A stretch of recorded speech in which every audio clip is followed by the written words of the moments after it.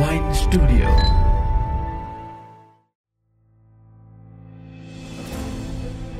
The hunter-gatherers societies that are still around, their gut microbiome is far different and far healthier than modern-day urban dwellers who only eat a few things. Food is medicine. There has been a relentless combination of deliberate confusion by the food industry and essentially the complexity of the science in, right? The nutrition science. Fats are bad, cholesterol is bad. If you eat cholesterol, you will get cholesterol.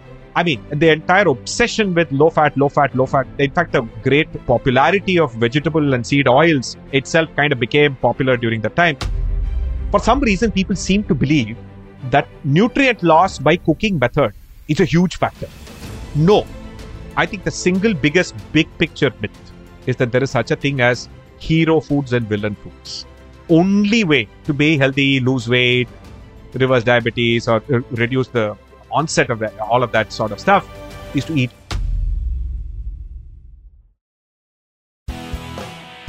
From Wine Studio, you are listening to The Inspiring Talk, a show where I bring the conversations with today's most successful and inspiring personalities to help you take your life, business, and career to the next level.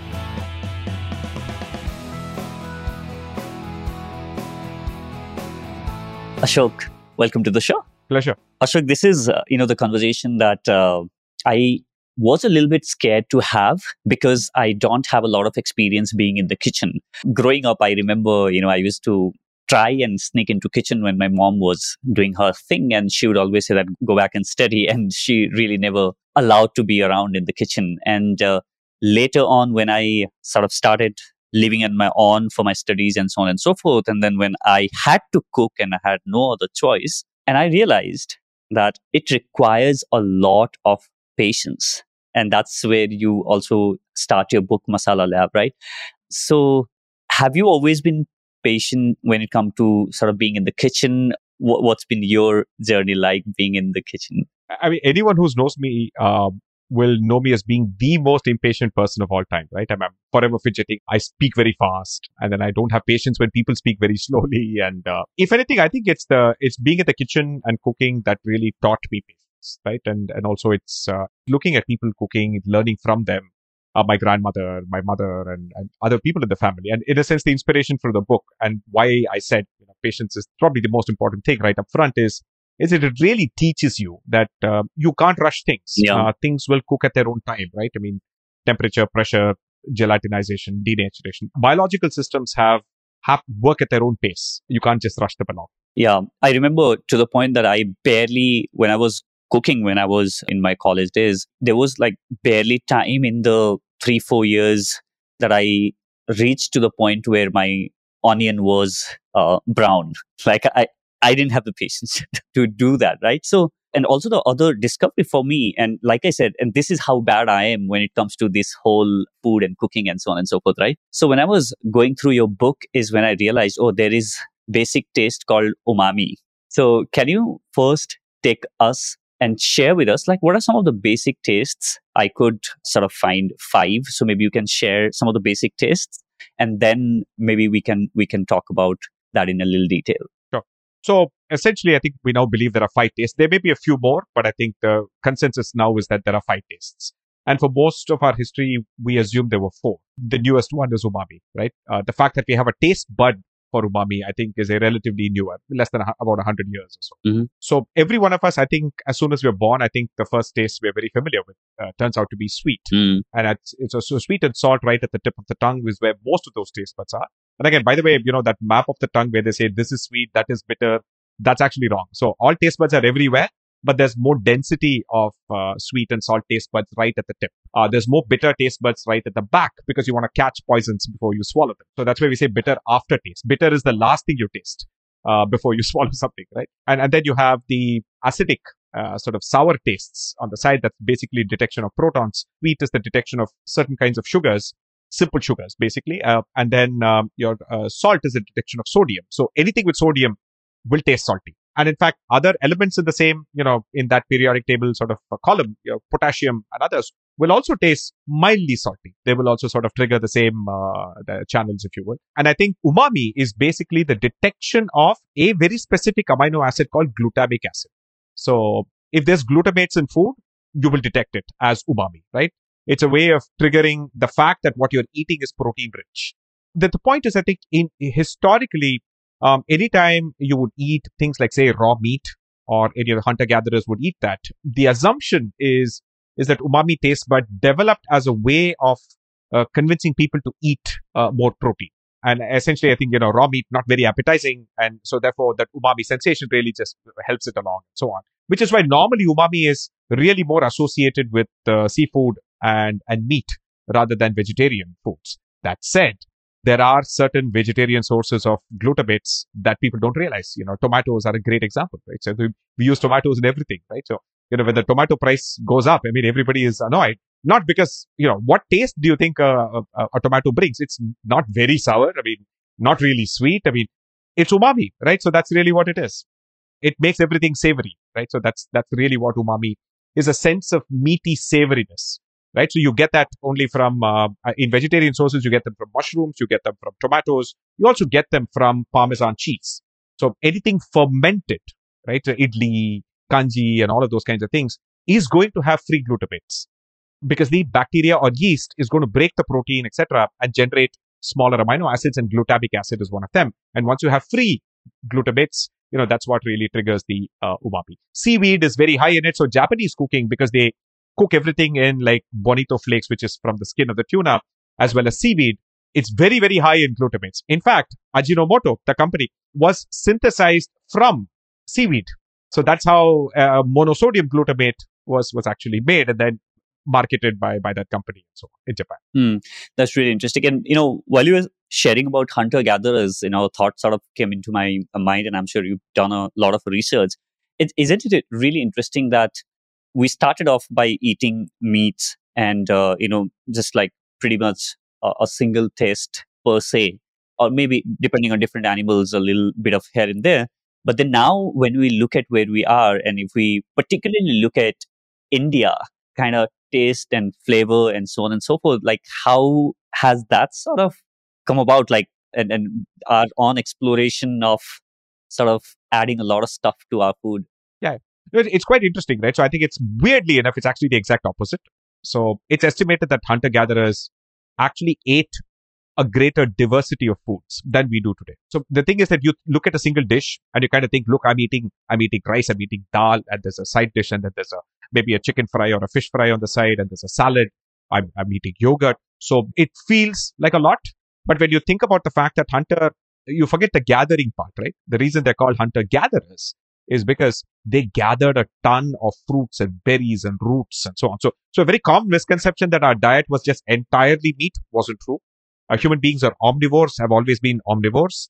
Our diet was, well, basically whatever is available, right? So that is what we were, right? So if you were living in the northern latitudes, it was very meat heavy because you didn't have that many plants. But if you were closer to the tropics, most of your diet was again plants and berries and fruits. And I mean, you're forever experimenting to see which one is poisonous and which one is not, and then digging up roots and finding a fresh kind of fruit and eating that during that season, and then catching different kinds of fish and finding out, eating insects and eating every possible animal. So that's the sheer diversity of diet was much higher. So even right now, they actually find out that hunter-gatherers societies that are still around in like the middle of the Amazon and sometimes in the middle of Africa and so on, or even in the Andaman, their gut microbiome is far different and far healthier than modern day urban dwellers who only eat a few things. So the diversity of your gut microbiome, which is now so central to health and wellness and so on, the more number of things you eat, the more healthy it is. If anything, the discovery of agriculture, if in a sense, started limiting our diet, right? So earlier,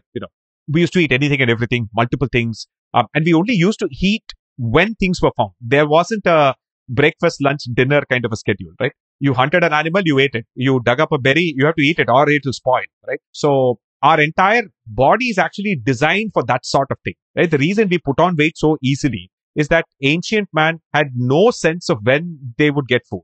So when you got it, you want to put on fat so that you don't know when you're going to get it next. And your fat is your backup storage, right? It's like the extra charger you carry for your phone when you travel, right? I mean, so it's basically, you don't know when you're going to run out of energy, right? And you can starve to death.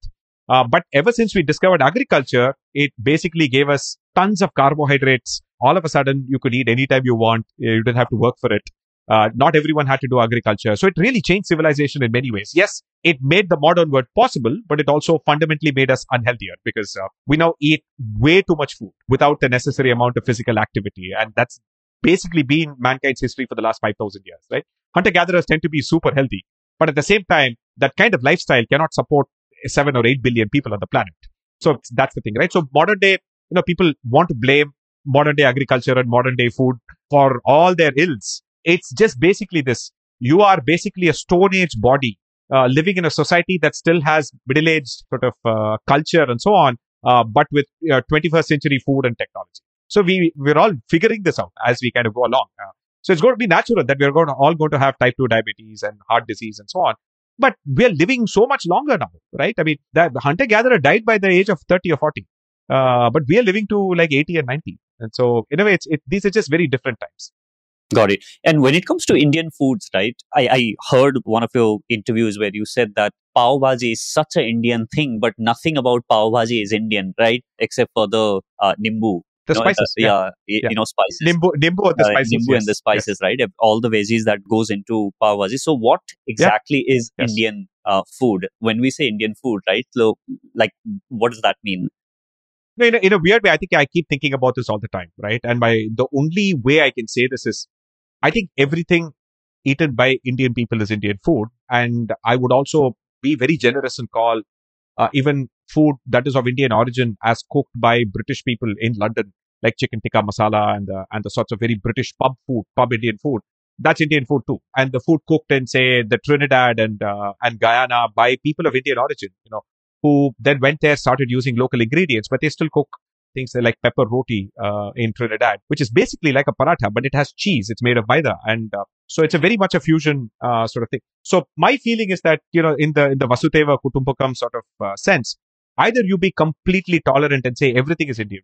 Because otherwise, if you go down starting to draw all of these sort of boundaries and so on, it's really not going to be great at all. You're going to end up finding a lot of difficult decisions to make, right? So at what point do you draw the line? Is biryani Indian? Is samosa Indian? Is sambar Indian? So you're going to really, because the tomatoes are not Indian in origin, the capsicum is not Indian in origin, the chilies are, so no dish with chilies can be Indian, no dish with potato can be Indian, right? So you're going to be really, really restricted to what you then define as Indian food. And again, what are the boundaries of India, right? Is pre-1947, what is Pakistan and Bangladesh were part of British India, right? If you take a wider note, parts of Afghanistan, that's Gandhara, right? Kandahar is literally Gandhara from the Mahabharata. The guy who wrote the seminal textbook on Sanskrit grammar, Panini, what do you think Panini's hometown was, right? And I don't mean Panini, the Italian sandwich, right? I mean Panini, the Sanskrit grammarian. His hometown was Kandahar, Gandhara. And it's a spectrum, right? I mean, so sometimes I find it difficult to define Indian food. And I would, at least in my book, I broadly say that there's something common about this part of the world where we essentially dissolve spices in hot oil. And the choice of fat and the choice of spices determines the specific sub-region of what that food tastes like. If it's ghee, cumin, etc., it's Punjabi. It's coconut oil, curry leaves, and garlic. It is Kerala. It is sesame seeds and sauce and other things. It's Chettinad. If it's mustard oil and panchforan, it's Bengal, right? So no matter what you do after that, whether it's chicken, mutton, or fish or vegetables, doesn't really matter. So it's that combination that determines that region's sort of flavor profile and so on. So I think the other way to think about Indian food is that it's a Indianization, I think, is what makes it Indian, right? In the sense that you can take anything. The Westerners can bring whatever ingredients they want, right? They can bring us cauliflower, they brought us beans, they brought us cabbage and all of that. But we don't make that same bland dishes they did. Look at Desi Chinese, for instance, right? Yeah, we make Desi Chinese, we make Desi, pasta. We take those vegetables and make like aloo, whatever your aloo gobi, or we make aloo patta gobi and so on. So we don't necessarily take those things and then obey their rules. I think, there's a certain way in which we just experiment constantly. And that interplay of street food and home food and all of that stuff is really what makes it Indian. So I would suggest let's be generous about the definition of Indian food rather than be sort of, narrow-minded about it. Yeah. And this brings me to sort of in your own, understanding, from the Indian perspective, are we more driven by taste or are we driven more by, like, maybe we might not think about like health when we are sort of preparing and so on and so forth, or nutrition for that matter. But when you look at like subconscious level or maybe a, layer to that, what drives more to the Indianness of the food? I think it's bizarrely enough, unlike the West, home cooked food in India, there is no line between health, nutrition, and food. So people really just combine all of those ideas into one. So the traditional Western idea of, look, there's pleasure in enjoying just food for pleasure's sake. And then once you fall sick, you go to a doctor, right? It's sort of like a very compartmentalized way of thinking about it. No, India is like a spectrum. Your grandmother will tell you that you must not mix, fish and dairy. She will naturally just say that, oh, today you have a bad throat, so I'm going to make rasam with pepper. So it is just that I think the Ayurvedic idea of holistic wellness, which is that you don't distinguish between all of these. You can't draw hard lines. Mm-hmm. Right? Food is medicine. In that eating well will keep you healthy. So that I think, people miss the forest for the trees. This fundamental insight, I think, is deeply, deeply profound. We can disagree on small details, right? So you can, of course, say that, look, some of those very specific rules about not mixing fish and milk, they made sense when we did not have refrigeration and when milk was not pasteurized. You can have those small disagreements, but I think you lose sight of the larger sense that food is medicine and that being mindful about what you cook. I would really I interpret it today as saying things like, let's start by eating green vegetables, right? Because fiber actually then slows down glucose response, given India is the diabetes capital of the world. And then you eat the protein and then you eat resistant starch like a dal and then finally carbohydrates.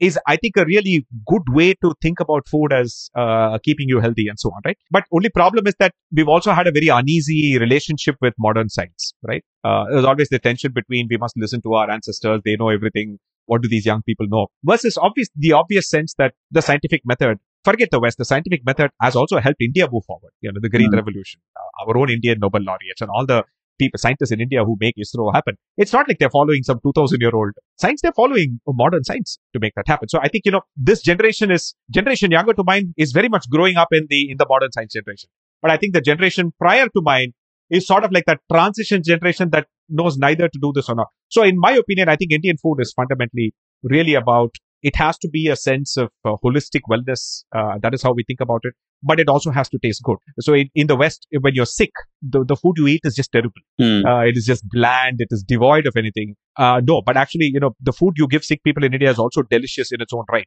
You give them khichdis, you give them these sort of, chicken soups, and you give them all of these other kinds of dishes that are actually absolutely delicious in their own right. This is also a place where vegetarian food is not a compromise. It's not like take meat dishes, remove the meat, right? No, this is just vegetarian dishes designed to be delicious for that given ingredient and so on. So Indians, it's very hard to pin down Indians as they focus on this. No, Indians have a tendency to focus on everything. And so in that sense, yes, they do focus on health, they do focus on nutrition, they do focus on taste and flavor.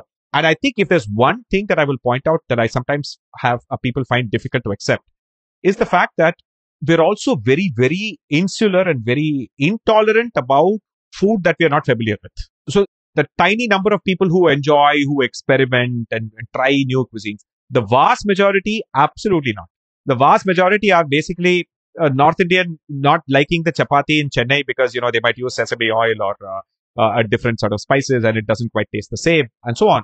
It is really just that Indians themselves, because they just grow up eating delicious food at home, find it very, very difficult to accept other tastes, other flavors, other methods of cooking, and so on. So that I think, obviously amongst the urban young and others who are going abroad, it is changing. But for the most part, also remember, India is like very tightly divided by caste and community and religion and all of that. So your food habits are tied to that. So if you grow up in a family that eats no onion garlic, then forget about meat. I mean, you can't eat at anybody else's house where they cook onion and garlic. So by extension, you can't really be friends with someone. You can't cook for someone. You can't eat at somebody else's food. So which is why India never had restaurants as a culture till like the 1940s. Till, well, people really started accepting that, yeah, it's okay to eat food cooked by someone from another caste. We never really had restaurants. This is not to say there was no public eating. Of course, temples were actually making and giving food free for everyone. That was there. But there was no commercial, capitalistic food industry per se. And the other idea that you must not charge money for food is also very tightly ingrained into the Indian psyche, right? There is a sense that if you're giving someone food, you can't charge money for it, that you must give it free. So all of these sorts of things make the Indian sort of psyche towards food a very unique thing.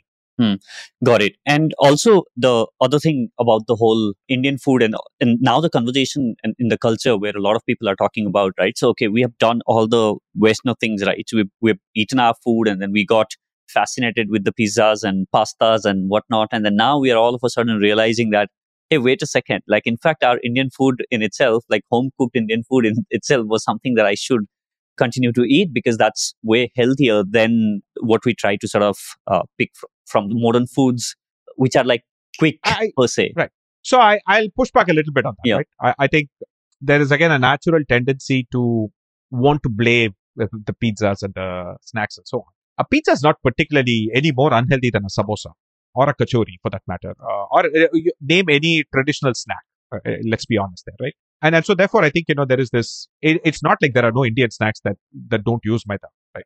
So let's not get there, right? And again, the point about a pizza is that nobody's asking you to eat a full pizza. And you can always eat a pizza that has vegetables on top. And then there is cheese and all that. And if you're eating one slice and then not eating a big dessert, that's not really the problem. And I think what people are also missing is that the distinction is really between home cooked food and restaurant cooked food. It doesn't matter whether it's a pizza or whether it's a dal chawal. Okay. A dal you order from a hotel, 3 times more calories. There is just no escaping it. A restaurant is just simply incentivized to make food delicious. If they do not, people will not buy it. And the only way to make it more delicious is to add more fat, more ghee, more spice, more salt, more sugar. So therefore, anything you buy in a restaurant is by definition actually going to be more unhealthy than what you make at home. So I think the distinction should not be about saying that, no, people are eating pizzas and that's what's making them unhealthy. No, so people are obviously, when they go out, they are going to gravitate towards eating things that they cannot make at home. I mean, nobody goes out to a restaurant to eat dal chawal. But remember, this is also changing because now you're Swiggy, Zomatoing those things home and you're like, no, I don't want pizza because pizza gets cold. I want to Swiggy a khichdi. I want to order some sort of dal makhani and naan and all of that. You think that's healthy? I mean, a naan is made of the same base that a pizza is. A naan is basically the base of a pizza. So I think, it is just that I think people in having this distortion, I think what people end up doing is they somehow believe as long as I eat Indian food, I'm healthy. And they will eat unhealthy Indian food. So again, let me tell you, the rate of diabetes in India is not different amongst people who eat pizzas and people who don't eat pizzas. All right. There are many people in my own family, they've never touched a pizza in their lives. They all have diabetes. But they're eating rice 3 times a day and eating nothing else. Not eating enough protein, not eating enough micronutrients, and their sedentary lifestyle. And so clearly, I think, people are not paying attention to the actual science of what causes glucose spikes and so on. It is just that any kind of carb-heavy meal is not great for you. And yes, of course, the saturated fat and all of that is, of course, also going to add on heart problems and all of that. But I think, the very same people who say no to pizza sit and eat thousands of biscuits in their lives, they're dipping into their tea. What fat do you think is there in that biscuit? It's all same saturated fat. So it's just that people need to have a common sense, more neutral, fact-based approach to this. You must eat home-cooked food. You must eat more vegetables. You must eat more protein. And you must reduce consumption of fat and carbohydrates. However you do this, whether you order from a cloud kitchen or whether you make it at home, doesn't really matter. Yeah, whether it's Italian or Western or American really doesn't matter. So talking about blame, there's a lot of blame right now pointed towards seed oils, right? Which mustard oil, for example, in North is such a big thing. It has been there for ages. And, I got to spend some time in Gujarat and they make in Vadodara cotton seed oil. So, and so on and so forth. So what's your thought on the whole pointing fingers at seed oils are like, inflammatory and so on and so forth? So the problem right now, overall with fats over the last, I would actually say, since the 1950s, the 70 years, there has been a relentless combination of confusion by the food industry, deliberate confusion by the food industry, and essentially the complexity of the science involved, right? The nutrition science involved. Let's first address the deliberate confusion. The sugar industry lobbied in the 1950s when diabetes and heart disease rates went up in the US. The government said, we need to find a reason, right? We have to fix this problem because millions of Americans are dying from heart disease and diabetes. So basically, these guys did the study. They essentially found out that sugar was the problem. But secondarily, they said, well, saturated fats can also be a problem. And so what the sugar industry said is, let us pay researchers to specifically focus on fats and completely ignore sugars and let us paint them as the villain. And so from the 1950s to the 1980s, all we heard was fats are bad, cholesterol is bad, cholesterol is bad. If you eat cholesterol, you will get cholesterol. Don't eat too much ghee. Don't eat too much coconut oil. Don't eat the yolk of the egg, right? Don't eat full fat milk.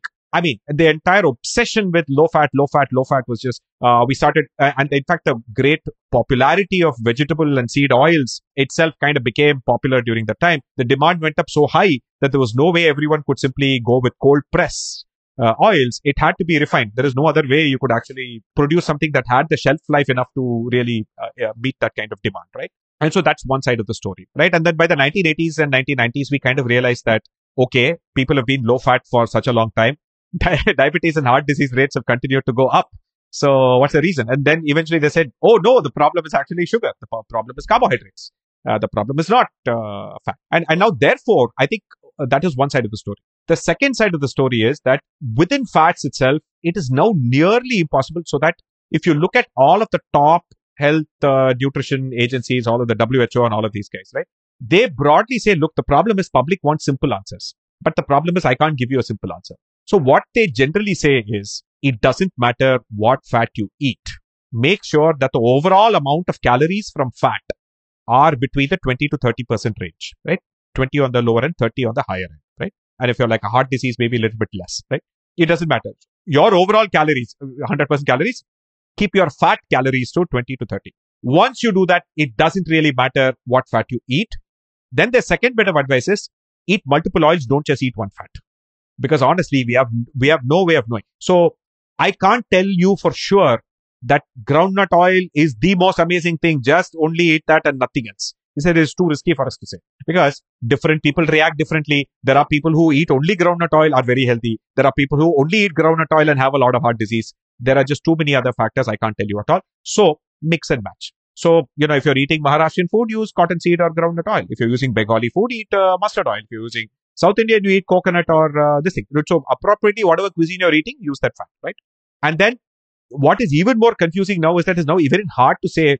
Earlier, we used to think saturated fats are just bad. Now, even that is now tricky because there are people who consume lots of saturated fat like France and Kerala, Indonesia and Africa who are all pretty healthy, right?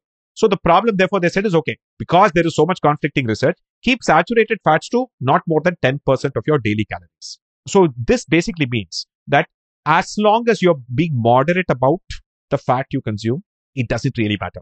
Seed oils, I think the problem is that there is some here and there have been this research that polyunsaturated fats, particularly ones that are squeezed and refined and go through multiple rounds of refining and all of that, end up actually causing inflammation and all of that. There is really no convincing evidence at this point, right? But the problem is there are enough Instagram influencers who are willing to turn that one random paper out of context and tell you everything is poison. The fact of the matter is, if you are generally not consuming too much fat in your diet, it's like you're not deep frying every day and all of that, it doesn't really matter whether it's refined, cold pressed or saturated. Just use a mix of everything. I normally just tell people that, well, if you really want a simple method now, use cold press for daily sauteing use, use refined for deep frying, and use a ghee for special occasions, right? I mean, I don't want you to make a biryani with some refined or cold pressed oil. Please use ghee. It's okay. It's like, what's the point of, Yeah. So when it comes to, cooking methods, and you outline different methods in your book as well. So looking from the health standpoint, since we are talking about health, so what are some of the Indian cooking methods that are, if you were to rate them in the order of like, this is the most healthy and this is not so from the nutrient loss perspective? See, again, the only thing is that I often ask people, for some reason, people seem to believe that nutrient loss by cooking method is a huge factor. Somehow people have this belief. And I always have to keep telling them, no, because it's not that straightforward. Okay. Technically speaking, all cooking will destroy some nutrients. That's the very fundamental definition of cooking because heat is involved. And heat has a tendency to break down molecules. That's just the way things work, right? But at the same time, heat also transforms your food. Technically speaking, a raw dal is nutritious. You lose about 25% of its micronutrients when you cook it. But nobody can digest raw dal. So you'll have other problems if you eat raw dal. It has too many anti-nutrients. So it's not straightforward. So cooking actually reduces anti-nutrients as well as nutrients. And in some cases, it makes some nutrients more available. Tomatoes are a great example. Cooked tomatoes, more lycopene than raw tomatoes. Cooked carrots, more But carotenoids. what about the vitamin than C raw in carrots. the Correct, tomatoes? right. So vitamin C is very heat sensitive. So the second thing is, therefore, my next question always to you is, when you say nutrient, please tell me what is nutrient, right? So then people have to think it's okay. So macronutrients are protein, carbohydrates, fats, right? And then there are micronutrients. Micronutrients are vitamins. Then there are antioxidants, polyphenols, and all those spice flavor molecules and minerals. Well, these are the micronutrients for the most part, right? It turns out cooking does not destroy any macronutrients, right? Neither does storing in a fridge, neither does storing in a freezer, neither does macronutrients do not get destroyed. Law of conservation of mass and all of that. It really does not get destroyed. Okay. Micronutrients, different micronutrients work differently. So vitamin B and vitamin C, which are the water soluble vitamins, they are the most heat sensitive. Fat soluble vitamins are not. You're not going to destroy fat soluble vitamins by cooking. So your vitamin A, D, E, K, none of that stuff is going to get destroyed. But vitamin B, the water soluble vitamins, and vitamin C are the ones that are commonly going to get destroyed. Typically, you lose about 20 to 25% through any form of cooking method. Again, in general, you don't eat one dish. The reason you eat a ton of things, you eat a mix of cooked and raw, is to make sure that you're getting everything, right? Which is also why I think, you squeeze lime at the end, you've got back all your lost vitamin C. And it's anyway a generally good thing to do. It's always good to have a salad on the side. Why do you have a salad on the side? Because you're going to get all of those missing B and C minerals from that. And so I think in general, and again, you don't need much. So it's not like you need to eat it every day as well, right? So therefore, people just completely break their head. So therefore, now when you think about cooking methods, you really essentially are ranking them in terms of, okay, in terms of vitamin B and C destruction, which is the least destructive, most destructive. Least destructive is microwave, then followed by steaming, then followed by boiling and pressure cooking. So I want to talk a little bit about microwave, because I think you have also tried to, there's a lot of myth around that, right? So one of the things that, we often keep hearing is it's not a healthy thing to microwave your food. It is the healthiest because actually it only heats water. It does nothing else, right? See, the problem with boiling is that a ton of those micronutrients will get lost to the water, especially if you discard the water, right? Steaming is better, but steaming takes time. Mm-hmm. Okay. So there is a question of energy. So people also have to balance LPG costs and other things, boss. See, this is not a differential function where you're only going to optimize for micronutrients. Okay. People have to optimize for cost. People have to optimize for affordability and time. People have to go, go for work and all of that. And you don't have to break your head. So things like deep frying and tandoor baking and convection baking in general are very high temperature. So you can rest assured all your polyphenols and all of that stuff is going to get destroyed. So nobody's eating a puri, batura, papad and vada and all of that for micronutrients. Let's be honest about that. Okay. Yeah. You're eating it because they're delicious. You're not eating it because you're going to get some antioxidants and all of that. So therefore, I think, you're going to get that you're going to get antioxidants from the spices you add. You're going to get antioxidants from the fruits and the vegetables, raw fruits and vegetables that you eat, right? And definitely from some of the cooked fruits and vegetables as well. But yes, you might lose some to the cooking process, but you're still getting enough.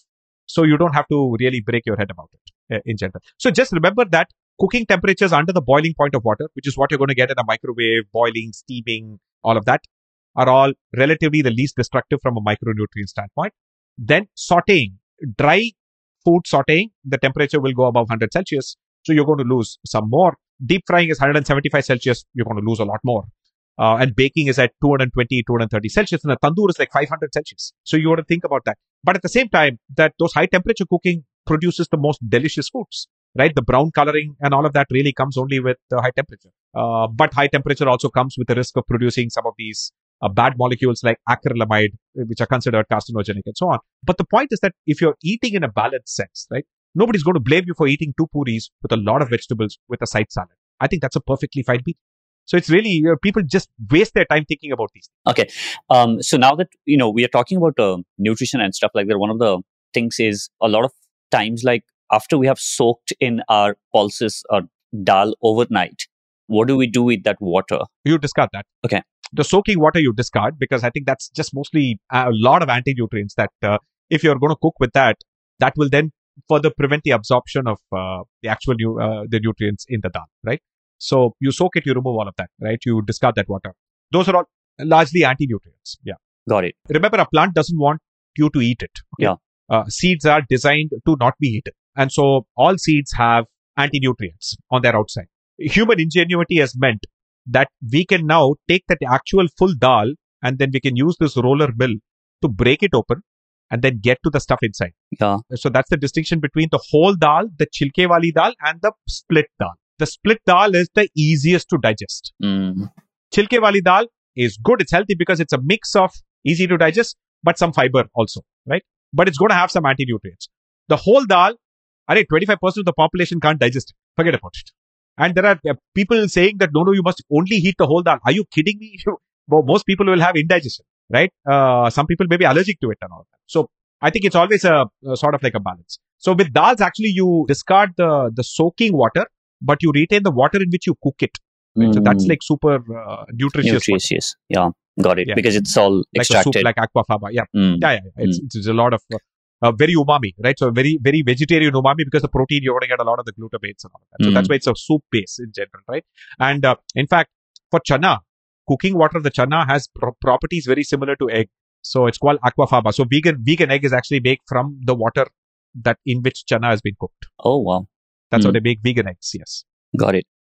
So for the larger part of my life, I have, always tried to stay away from pickles because of the oil that, they are made in. So what are your thoughts on pickle, and particularly the way we make here in India, right? In oils. So there are two ways in which you can pickle. And I personally prefer one of the ways over the other. First way of pickling is brining and fermentation is number one. And the second is basically acid and oil. So basically, the first method essentially allows the right kind of bacteria to colonize whatever it is you're fermenting and then produce lactic acid, which then makes it inhospitable to other bacteria. And it also makes it slightly sour, right? So we do this to things like amla, we do this to lime, chilies, and many of these things. At least I know we do that in South India, where many of these things, all you have to do is add a little bit of salt, less than 2% salt, and just let it sit for months on end, and it will just ferment.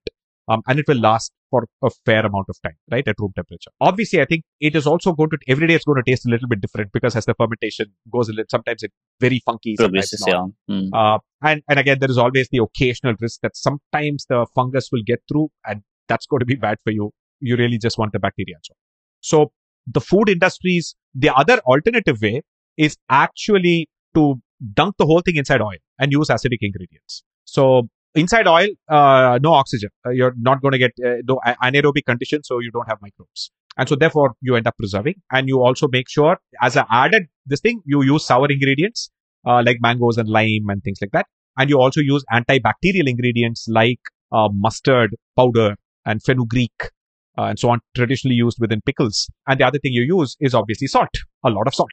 And so these are just two approaches, and you sort of make it spicy as well. It's a lot of chilies and other things. So again, that also makes it inhospitable. The second method is actually more suitable for commercial production of pickle, meaning that, like earlier, people would make pickles at home. If everybody can't make pickles at home, you're going to have to buy it from a store. But the industry cannot simply be doing lacto-fermented brine and all that, because it's not a standardized product. It's going to be very, very hard to standardize and so on. So therefore, I think, it's just both categories. The former category is generally way more healthier and actually good for you, probiotic and so on. The second one is just a technique to improve the taste of very bland food. That's really all there is to it. It's not very healthy. So you want to eat not too much. So I have one question that I want to know from you.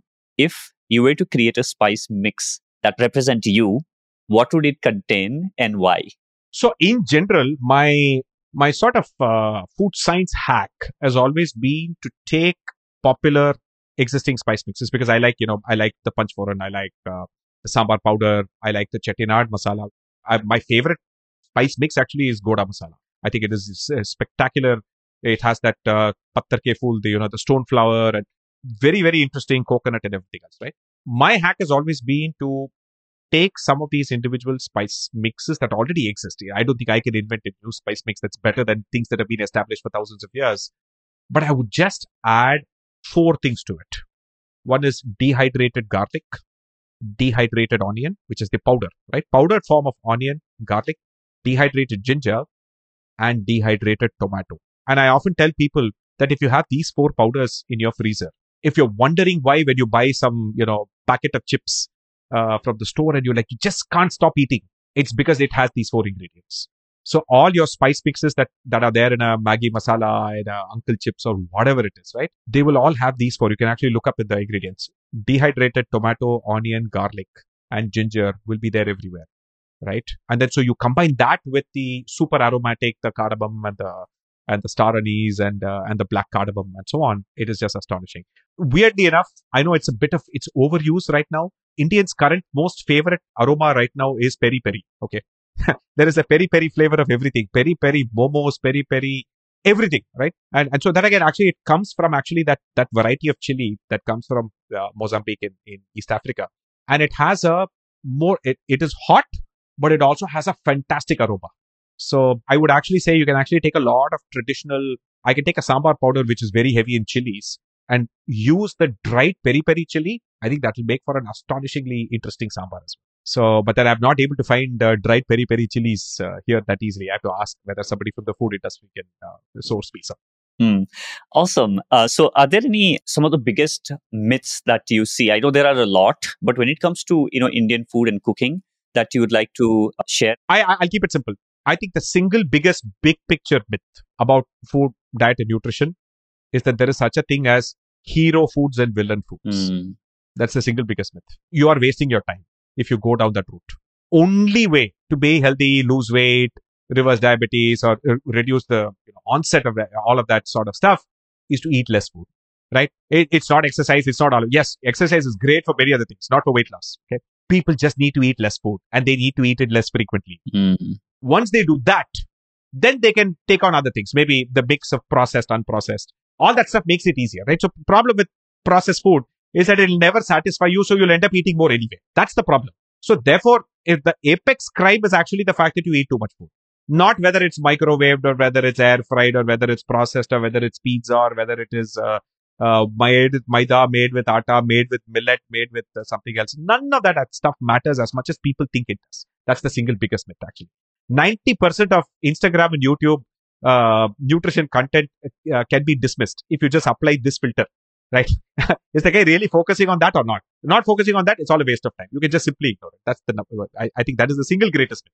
Awesome. I think that's a great tip right there, because a lot of places in the world, right, where people tend to live much longer, they eat 80%, 80%. And their mix of what they eat is also very different. It's many things. It's salad. It is, right? It's not just like one, it's not one giant serving of biryani. It's not like this much chawal and rajma, or 2 aloo parathas and some dahi, right? It is far more balanced, right? I think it's really about the number of things you eat on the plate. And then again, people have to remember that if you embrace the fridge, you can actually have a very much healthier meal.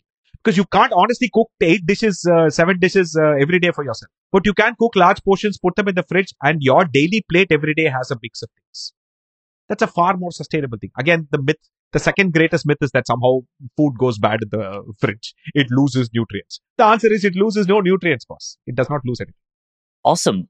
Ashok, clearly there's a lot that we can talk about, and we can go on and on this topic. I have one last question before I ask that question. Thank you so much for doing everything that you are doing, and for everybody listening. His book, Masala Lab, is available. I'll put the link in the description. And, the kind of stuff that he shares in that book, the science that he shares about everything Indian food, cooking methods, spices and whatnot. It's pretty much a Bible in terms of understanding Indian food per se, and the spices and so on and so forth. I can't recommend that book enough to everybody who's listening and who has got some interest in understanding our food and understanding the science in the food, and trying to sort of, maybe your dadis just did it right, but Ashok says that, okay, let me try and find the science in it. So that makes it really, really interesting. So here's the last question for you. Imagine you are standing in a stadium, and this is the largest stadium that has ever been built in the history of the world, and there are millions of people passionately, eagerly waiting to listen to the most important lesson that you have learned in this journey of, understanding food and your experimentation and research and so on and so forth. But the catch is you have only 1 minute of time to share the most important lesson. What would you share? The most important lesson I've actually learned is that you cannot afford to deprioritize convenience and your environment over some sort of strong willpower and, brain power and, all of that sort of stuff. That it is easier to not keep a packet of biscuits within arm's reach in your house than to have the biscuit there, but build the mental power to say, I will not eat it. So change your environment. I think that's much, much simpler, right? It's easier to change your behavior by changing your environment. Don't be under this egotistical assumption that you can change yourself. That's very, very hard to do when it comes to food. The second thing is convenience is king. Eating yesterday's food from the refrigerator is 100 times healthier than ordering fresh food from a restaurant today.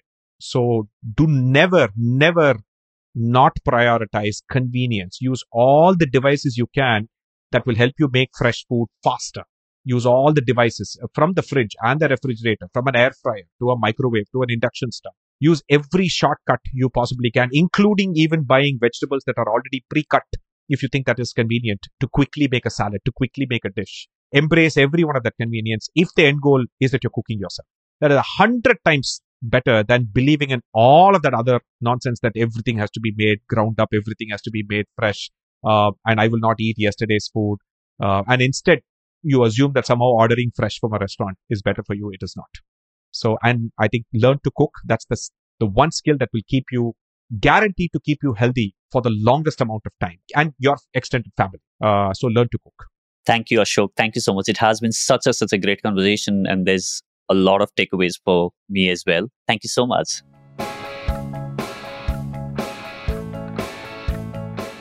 Hey, thank you so much for listening to this episode. If you enjoyed listening to this, I want you to do 2 things for me. Number 1, if you're listening to this on Apple Podcasts or Spotify, subscribe to the podcast and give 5-star ratings. This will help me attract more listeners to this podcast and take this information to a wider audience so that we can help more people grow in their life. And second, share this episode with at least 3 people in your network who you think need to hear this episode. You never know, just by sharing this episode, you can help them transform their life. Be that person who helps others grow in their life. Thanks again for listening to this episode. I'll catch you in the next. Now, go out there and do something inspiring.